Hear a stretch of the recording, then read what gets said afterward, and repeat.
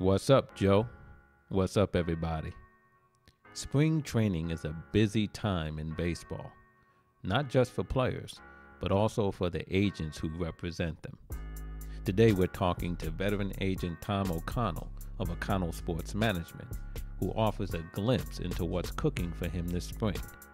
From the travel and the meetings with clients and club officials, to negotiating a contract extension for one of his young players. As you'll hear, the life of a baseball agent this time of year is a lot more than fun in the sun. So hang with us as we head to spring training with agent Tom O'Connell on Sports 360.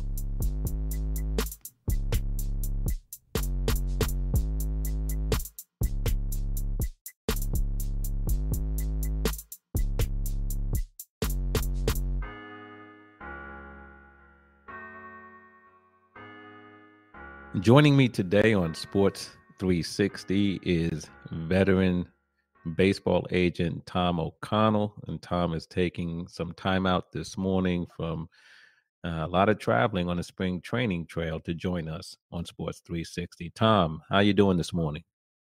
Jeff, always a pleasure, my friend.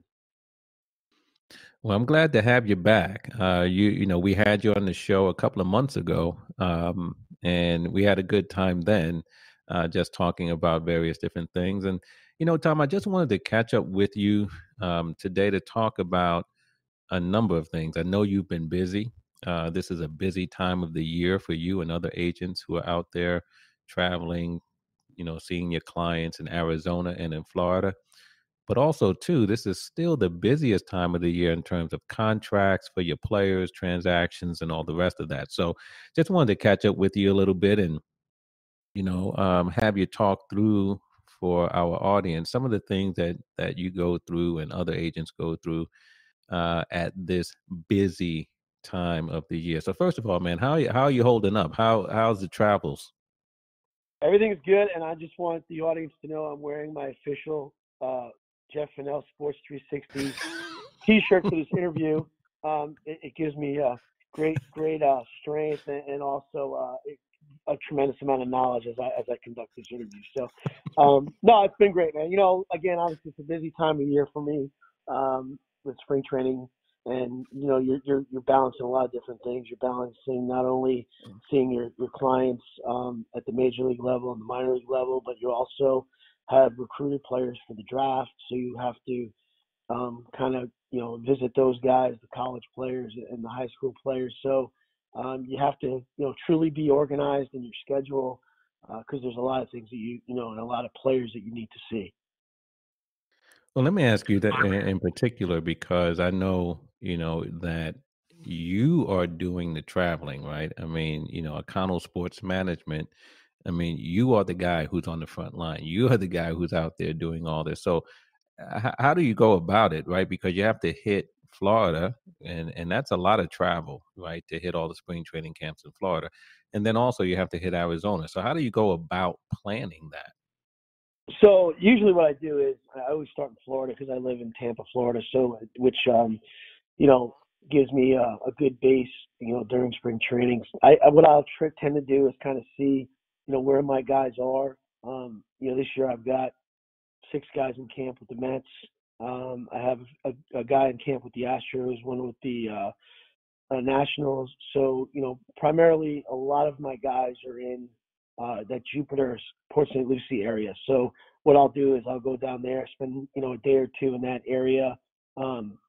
Grab dinner with I try to get all my guys together and have dinner in one location. Usually I go to my man Constantine at Giuseppe's in Jupiter, one of my favorite places to eat during spring training. They do a great job. And so that's that's where I'll start, and then kind of make my way back. I've got Tyler Flowers is down in Northport, so I'll get down there to see him. I've got Zach Eflin over in Clearwater, and I just methodically go about seeing guys, but try to be as productive as I can with seeing some guys. Having 5 or 6 guys in one area makes it a little easier to knock all those guys out at like one big dinner. And then at the same time, I'm also going in, watching the workouts, going to games as well, trying to see as many executives and front office people I can see, marketing people, just to, overall get a feel for, not only where my guys are as far as how they're doing in spring training, but, get a sense of what, the year is going to be entail for them. Right. And you do that in Florida, and I guess it's the same drill in Arizona. At some Yeah. point, then you hop a plane, go to Arizona, and you do the same thing out there. Yeah, I just got back from Arizona. I was up there for 8 days, and Arizona is a little easier than Florida because everybody's kind of in one location. All the teams are in Phoenix, so it makes your life a lot easier. You can be way more productive, and really get everybody kind of in under one roof. So what I usually do there is I'll get everybody together one night. We have a big dinner. This year we did it at Mastro's, which is another obviously great restaurant out there in Scottsdale, and they've always been very, very good to us. And and again, same thing, just kind of go around, see your guys, and I usually try to catch at least one game a day or go to a workout every day, and just kind of make sure that I'm seeing all my guys that are in that Phoenix area. Yeah. Now, in addition to seeing your guys, and like you said, you might take in a game a day or whatever. Certainly, it's not just fun in the sun, right? I mean, there's a lot of business that I'm sure you try to conduct with club officials, but also dealing with your players who, as you described earlier, right, they're at different levels. You got some major league guys, you got some guys who are trying to make it to the majors and the high minors. You have guys in the low minors, you got recent draftees and all the rest of it. So just talk a little bit about the business that's going on, because it's not all just sitting in the sunshine watching games, right? Yeah, no, I mean, you have, first off, your 0 to 3 players that you have to negotiate their contracts for, which are guys that are not qualified yet for salary arbitration, but every year you have to negotiate with the club on their behalf. Most of these teams use formulas, so there's really not a ton of negotiating that goes on, but yet you still want to walk your player through what their offer is, how far over the minimum salary is. This year the minimum salary changed and went up, so a lot of times the clubs will give a small raise or a big raise depending on the player, if he's an all-star or an MVP type of player, over the minimum salary. So you have to kind of go through that and explain to the player why and how they fit in amongst their group of players. And some guys are 1 year, 2 year, 3 years. So you have to kind of look at that, and then really there's really not a lot of negotiating that goes on the minor league side. Most of those guys are under control, but you still, you want to see them and make sure that you kind of sit down with them and let them know, where you think they're going to potentially end up, if they're going to start in high A, double A, triple A. And again, it's a very nervous time for players too, because I mean, you're trying to make the club, you're trying to figure out where you're going to end up, and then you have your free agents that maybe are not signed yet. You're still trying to get them jobs. So, this year I ended up having to put on a workout. It's the first time I had to do it, but put on a workout for my own signed free agents, and, tried to get those guys situated, whether it be with a major league affiliate, an independent team, or even, overseas. So, again, there's a lot involved in that, and you just, want to, every day you're pretty much trying to do something along the lines of A, seeing your guys, B, educating your guys as far as contract stuff, and then C, just trying to get guys jobs that don't have jobs right now. Right. And so, in short, there's a lot of work that is going on as you make your rounds in spring training. And on that score, Tom, I want to jump to something that has been recently in the news with you and one of your clients, and and that is with Aaron Bummer, a relief pitcher for the Chicago White Sox, and you were able to negotiate an extension for Aaron over I guess maybe 2 weeks ago now, 5 years, 16 million. And Tom, first of all, let me just say this: I've been around a long time, as you know. You and I work together on a lot of things, and you know, um, I want to get your thoughts on extensions in particular, but at the same time, I first want to give you a shout out and a congratulations on what was a really good deal for Aaron. At his level of seniority, the type of pitcher he is, he's a setup man, non-closing relief pitcher. And this is one of the better deals to come along, one of the better extensions to come along for a pitcher of this type. And so, first of all, congratulations on that. It was really good work. But just talk us through a little bit about that, how it came about and, the player education part, the dealing with the club part, because obviously that's was some really good work that took place this spring. Yeah, sure.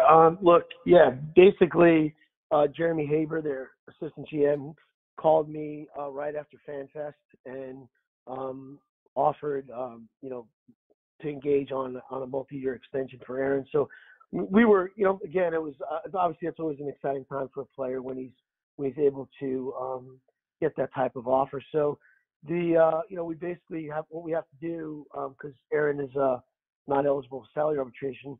The Players Association kind of makes us go through this procedure where we sit down and we put together a book of exhibits to allow us to truly educate the player on value. And how we do it is we just kind of go year to year as if the player was in salary arbitration and kind of give him an idea or a sense of where he would be based on performance that he would have in 2020. So we went through that process, and then we had kind of a framework of what we felt would be, an area where, a good settlement would be on a multi-year deal. We went back and forth for probably about 20 days, and then ultimately we were able to secure a contract that Aaron's very happy with, and obviously we're happy with. And so it's always a very exciting time when you're able to secure a contract of that magnitude where a player is basically now set for life, and it's just a very rewarding feeling on the agent aspect of it, that's for sure. And you mentioned going through the education process with your client, with the player, and how the Players Association makes this a requirement. And again, it's to protect all players, because it's important to try to get as close to market value as you can in the context of a multi-year deal. But you're right, there is this upside of, hey man, I can get some security if you're the player, but it has to be weighed against making sure that you understand what your year to year value is, because if you go year to year, there may be an opportunity to do better, but at the same time you have there could be some down performance, there could be injuries, and all the rest of it. How do you weigh those competing interests, security versus perhaps doing better if you went year to year, but having to take on the risk of injury or down performance? Well, look, I've had guys do both. I was fortunate enough to represent Mike Dunn as a left-handed setup man. He had to go year to year, and it's tough. It's tough because that role is so volatile. You can, the thing about being a setup man or even a closer, you can, if you have 5 or 6 bad ones in a row, you can lose your job and lose your role.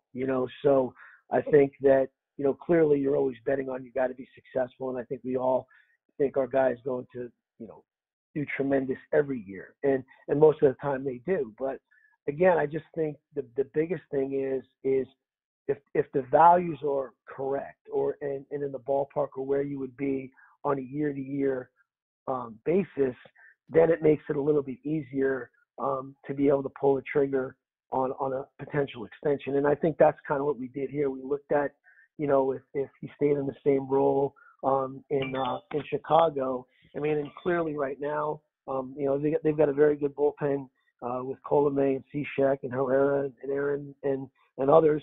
So we just kind of looked and said, again, what's the path to saves? Because saves are really what pay a relief pitcher in salary arbitration. And we then looked at the values of what they were offering him on this 5-year deal, and we felt that if he stays in the setup role, this is going to be a very, very big contract for him. And we were we felt comfortable about that, and so we decided to pull the trigger. But again, it's just really looking at where he would be year to year. And again, just because I've had him and Luke Gregerson and guys like that go through this as relief pitchers, I kind of understand how it works for non-closing relievers, and so that's where we looked at this deal. That was really kind of how we valued it. Yeah, and one of the things, Tom, that I think about as well with pitchers that are a bit different than position players is that, every pitcher out there, starting pitcher, relief pitcher, is one pitch away from, tearing a UCL or something like that and being out for an extended period of time. And it's not that play the game scared or as an agent, you operate out of fear, but that's a reality as well. And so when I would take it when any pitcher is offered an extension, as you said, if the dollars are somewhat near, what would be his value if he went year to year, you have to really think about it carefully, especially because of what I just mentioned, right? A pitcher is one pitch away from perhaps tearing a UCL.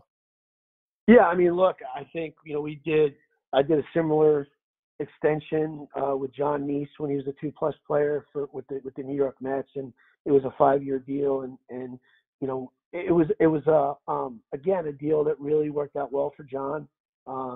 He pitched very well in certain years of that contract, but again, I think it was when John did the deal, I'll never forget. After he just felt very secure now that he can just worry about going out and performing and knowing that financially he's taking care of his family. So and then I was able to do one for Wade Miley in the context of salary arbitration when he was at the Boston Red Sox. He had just gotten traded over there, and we were able to work out a 3-year deal for him with the Red Sox in his first year of arbitration. So, and again, same thing. I think once a player secures those types of dollars, it's just a relief knowing that, okay, now all I have to do is worry about going out, performing, making sure that I'm prepared year in, year out to answer the bell at the beginning of the season and in spring training. So, but again, it's just they know that they're taken care of. God forbid there is an injury. God forbid there's some down performance.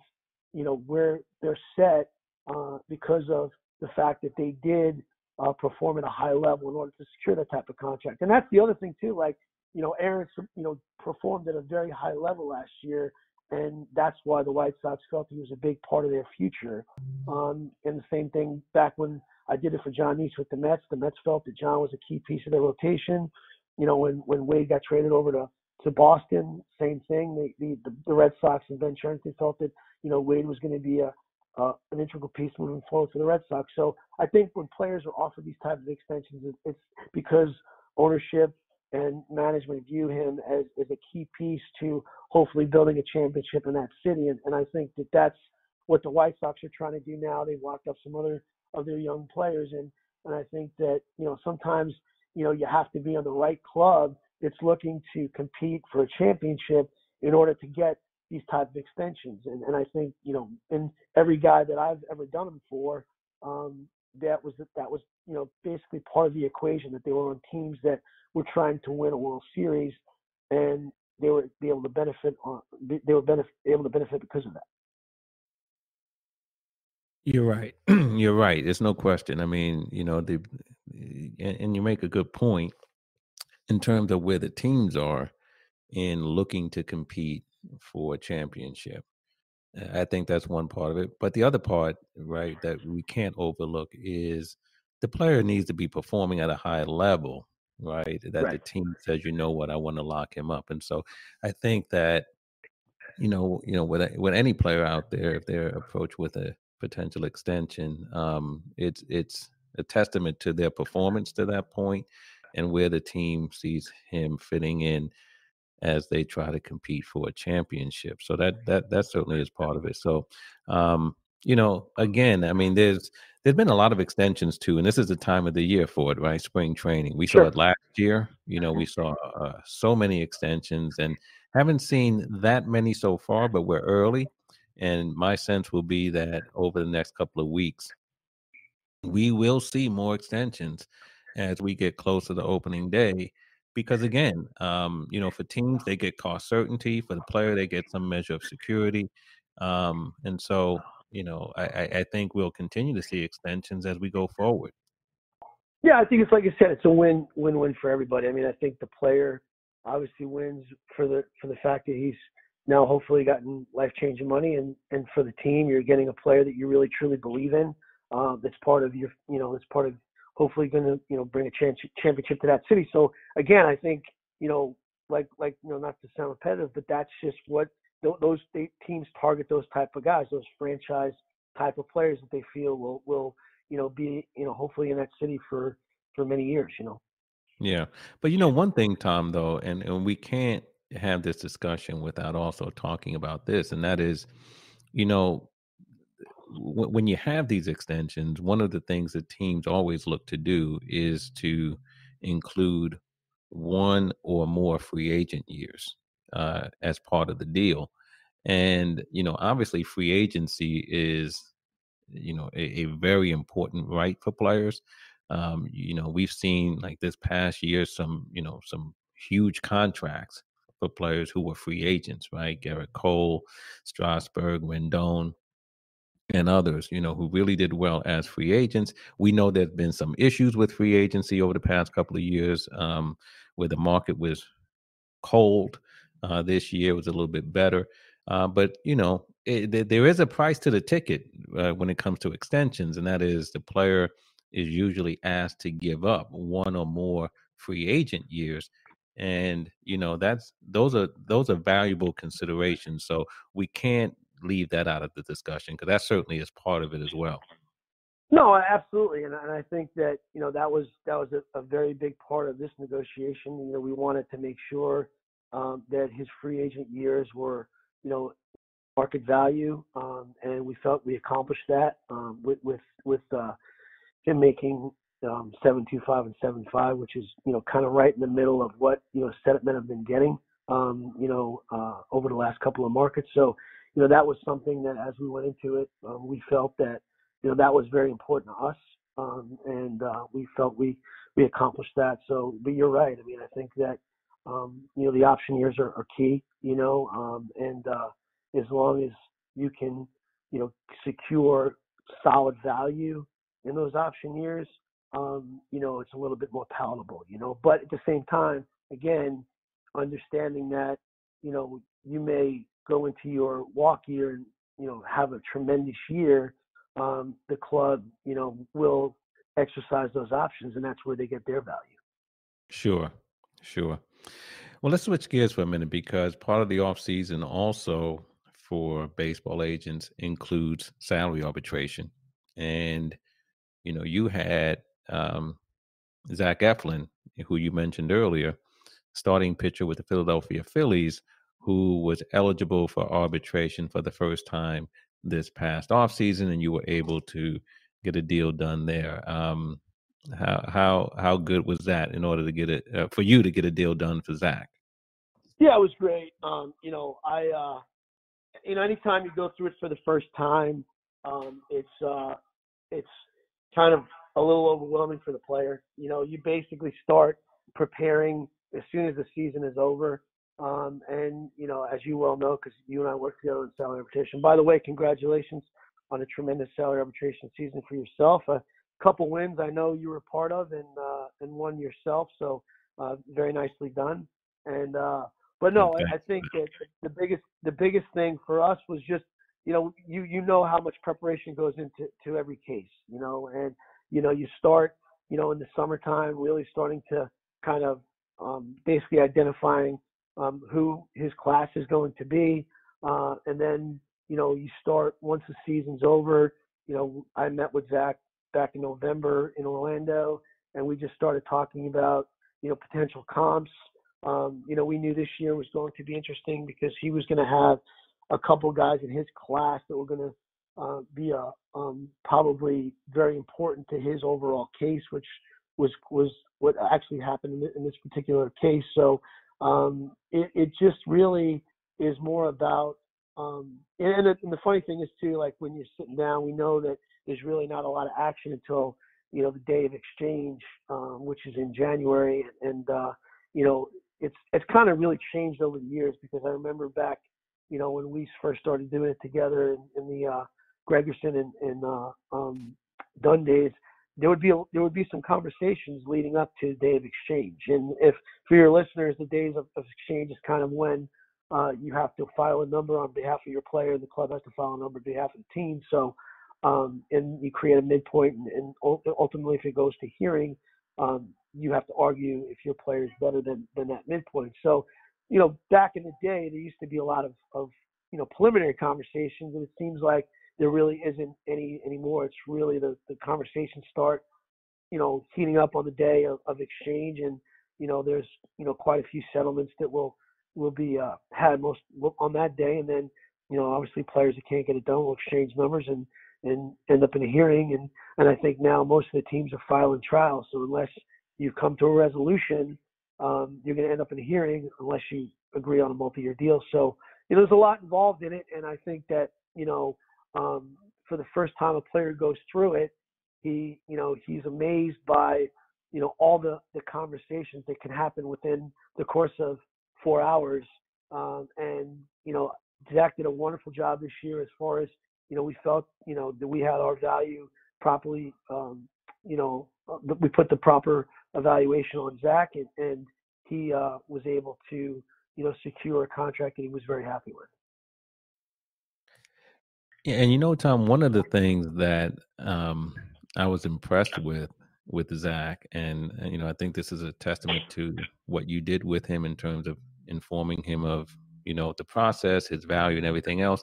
And other agents do the same thing. And I think that's one of the things that gets overlooked, or maybe is not as well known about the job of an agent, and that is keeping their client informed and educated, particularly on his market value, no matter what it might be, as a 0-3 player, as a salary arbitration player, or in free agency.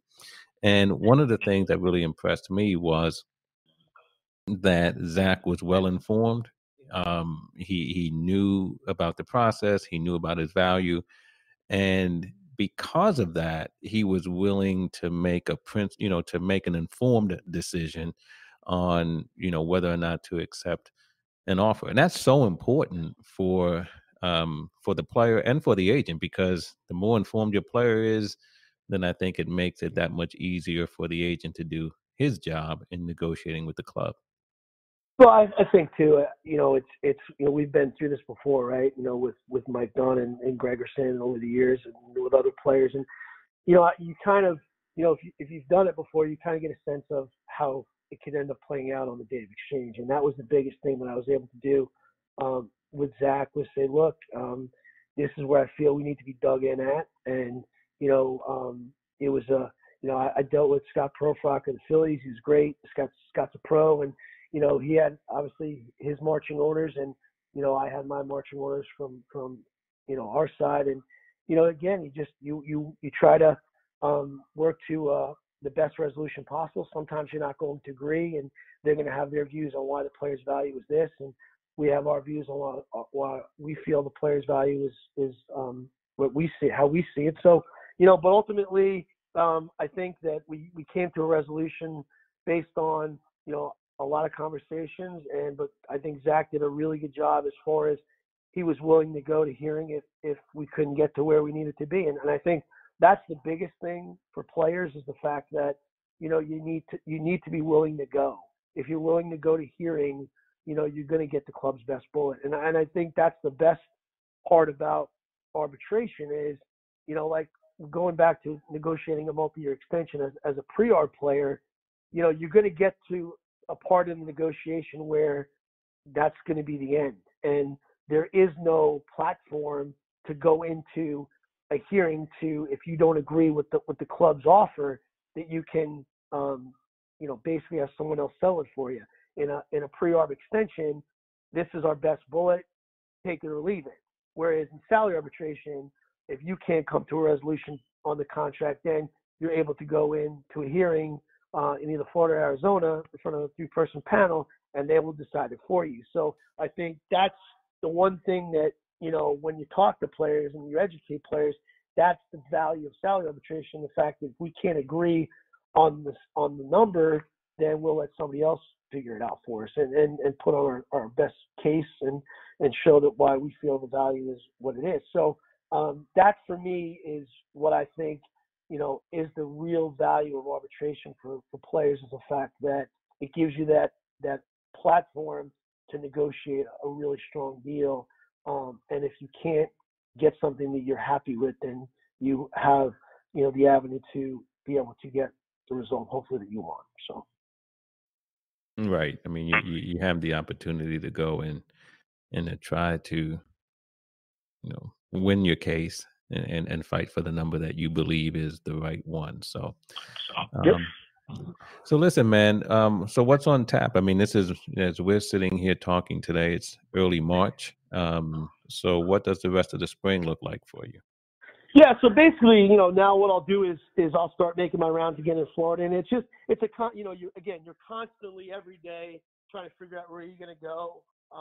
You pick your spots on certain weeks. I mean, I've got 2 little ones and my wife, so my kids are 10 and 7, so I'm going to try to mix in a couple of lacrosse games and spend a little time with them. But ultimately take them hopefully to a couple of games, and it's always fun to take my kids and my wife to some spring training games throughout the course of March. And so we'll do that. And then, it's just, again, starting to see the high school guys, making sure that you're, touching base with your college guys. And it's just, it really never stops, and then I'll head back out to Arizona in about 10 days to see the guys that weren't there yet when I was first out there, because the minor league guys report a little later than guys going to major league camp.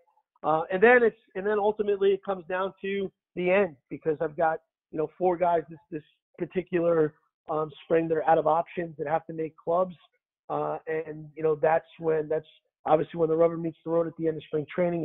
You're hoping that all your guys have good springs and they'll be on their first opening day rosters for some of them. So that's always an exciting time, and there's no better feeling than when you're going north with the team to make an opening day roster. So obviously there's pressure for players with that. So you have to kind of, help them navigate those waters as well. Well, it sounds like there's a lot ahead, and once spring training is over and the season begins, I'm sure you try to get home for a little bit and get some extended family time and some R&R and all the rest of it. But I'm definitely gonna try to play some golf as soon as spring training is over. I take that back though. Anybody who knows me knows I do like to play golf with my clients during spring training. So I do it's not all work. Anybody who knows me knows that I am not afraid to dip out on the golf course in the afternoon with my guys and play 18 holes. So we enjoy doing that, and I'm very fortunate that a lot of those guys got me back into golf years ago, because I hadn't played for years, but Mr. Miley, Mr. Gregerson, Mr. Neese, they love playing golf, so they get to play some really nice golf courses, so we're able to ignite that fire again, and so that is something that I really enjoy doing is teaming up with the boys during spring training, 'cause that's always a lot of fun. yeah, I mean, and look, given all the the travel and the work that's involved, and that certainly is needed, to take some time and get in a little exercise, a little golf. So that's good. But listen, man, listen, Tom. Again, man, I appreciate you taking some time out from a really busy time of the year, and just coming in and talking with us a little bit about some of the things that go on that spring training trail. So all the best to you, man. I'm sure we're going to catch up again and talk about some things, but I appreciate you coming on today and just sharing a little bit about the spring training experience from the agent perspective. Well, I truly appreciate you having me on, buddy. And I actually love doing this show for the swag that I get after. You know what I mean? 'Cause I know that, as you always continue to up your game, I look forward to when I get the, Jeff Fennell Sports 360, the latest, the swag bag. So I'm looking forward to that. and I know that now that I've kind of put you on notice here, I'm expecting to be, very get a very great gift from my man Jeff Fennell, because I know he's a pro, and he is very generous guy. So looking forward to that, big guy.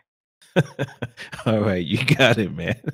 You got it. Right. Look for that Well, in the listen, mail. Yeah, man.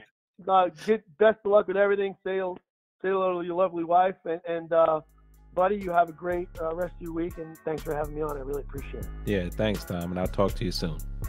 See you, buddy. Bye. Bye.